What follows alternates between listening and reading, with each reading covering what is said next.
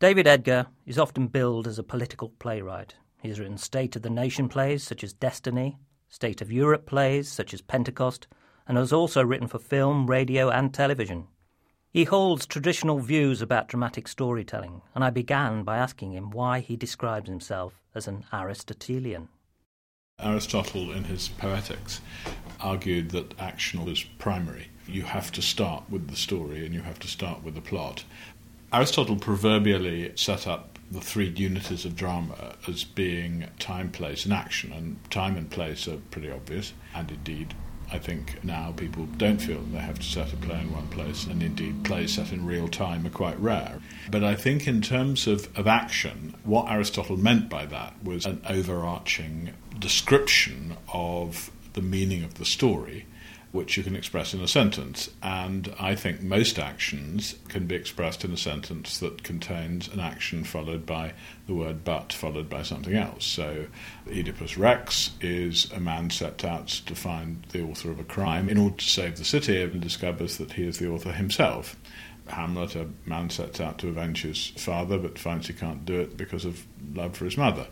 I think that's the starting point for most drama, is to find that action, and once you've got that, then you know what you're doing. As well as his original plays, David Edgar has also written dramatic adaptations of novels such as Nicholas Nickleby and Dr. Jekyll and Mr. Hyde, as well as adapting autobiographies. He told me how he went about adapting existing stories. Factual stuff is difficult. I mean, we've all sensed in the theatre or in the cinema or on television something which has been kind of overwhelmed by its research. And I think the rules that you set yourself about simplification and conflation are often difficult, and to a certain extent are a matter of trial and error. But I think it's always good to start out with a theory, and to start out to say, I'm not going to change people's names, I'm not going to attribute, or I am going to attribute things to other people. It's very hard to think of a story in which you wouldn't want on occasions to represent an exchange of letters as a physical meeting, or to represent a telephone call as a physical meeting, or that kind of adaptation of reality seems to me perfectly legitimate. I think, again, it comes back to the truth that you want to tell, and I always try to think about what I think the meaning of the work is before you then sit down and think, well, how am I going to dramatise this? So you've always got that to kind of hang on to.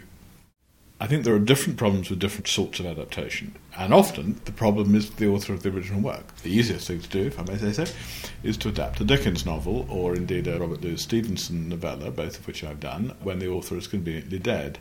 I've adapted two autobiographies, which contain their own problems, in which I had agreements with the authors, which I felt was right to make those agreements, and that constrained me in certain ways.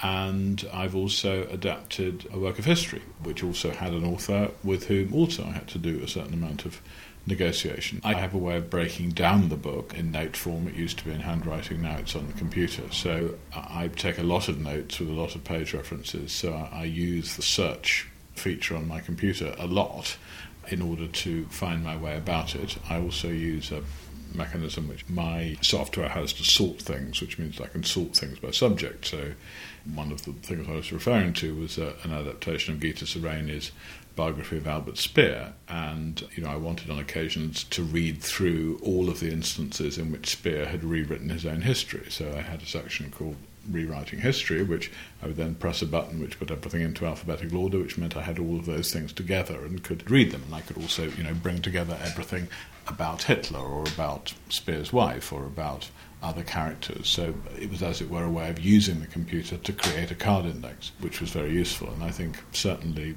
creative use of the computer has transformed my being able to marshal a great deal more research material than I used to use, and I wish I'd had one when I did the earlier adaptations. David Edgar is a notorious planner, filling in the details of the story before he starts to write dialogue. I wondered how his scenes evolved during the drafting process. I try and work out roughly what happens in each scene, and I try and check that each scene is a whole scene. In other words, something happens in the scene. I think scenes should be viewed like little plays. I think each scene should contain a project and some kind of reversal to that project. Again, I think it's a boring scene in which I decide to have lunch. I have lunch and that's the end of the scene. I think it's much better if I decide to have lunch and end up going for a long walk. The structure of a whole play is reflected in each scene. I think you need to have made some decisions. You need to have decided this is in real time or this is going to be in lots of different places. If you find your scenes getting shorter, there's probably a problem. One other common pitfall is people haven't really decided the sort of basics of a scene. When does it start? The dinner party scene, is it in the middle of the first course? Is it over cocktails? Is it over coffee? They haven't decided which would be affected by that decision, who's on. There are certain things you can't say in front of other people. There are certain things you can only say in front of other people. I think the pitfalls are not to have taken the decision. I do a lot of what I call figuring, things that you set up, you reiterate, and then you pay off. A very good example of that is in Alan Bennett's The Madness of King George, where the king has an irritating verbal tic, which is to say, what? And we get very irritated by that, as does his staff. And then when he goes mad, suddenly after a while, one of the servants notices that he isn't saying it. And he says, I wish you'd say what. It was really irritating, but I miss it. And of course, what Alan Bennett has set up, obviously very brilliantly, the clue that when he says what again, he's better. And that's a very obvious example of a piece of figuring. I do that a great deal, and often you find you've done it too often. You've had too many resonances, too many echoes. It becomes a bit sort of muscle-bound. So you might go through and say, well, which one of these really lands? And I rewrite a lot during rehearsals. I keep tinkering. And you need to train your instinct and make it like any other muscle, make it so it works automatically. So when you are running around the track and you're not thinking about your muscles, they're working for you. One of the most difficult things is to teach dialogue, because it's something that people don't realise is something. I mean, what people think dialogue is normal speech, and it isn't. And if you actually ever tape normal speech, you'll realise that. And bad dialogue is, you can't necessarily describe it, but you know what it is when you see it, is dialogue that is not invested with dramatic energy. There is something in the dialogue which is slightly heightened and slightly draws attention to itself. A trick you can do is to slightly over-repeat.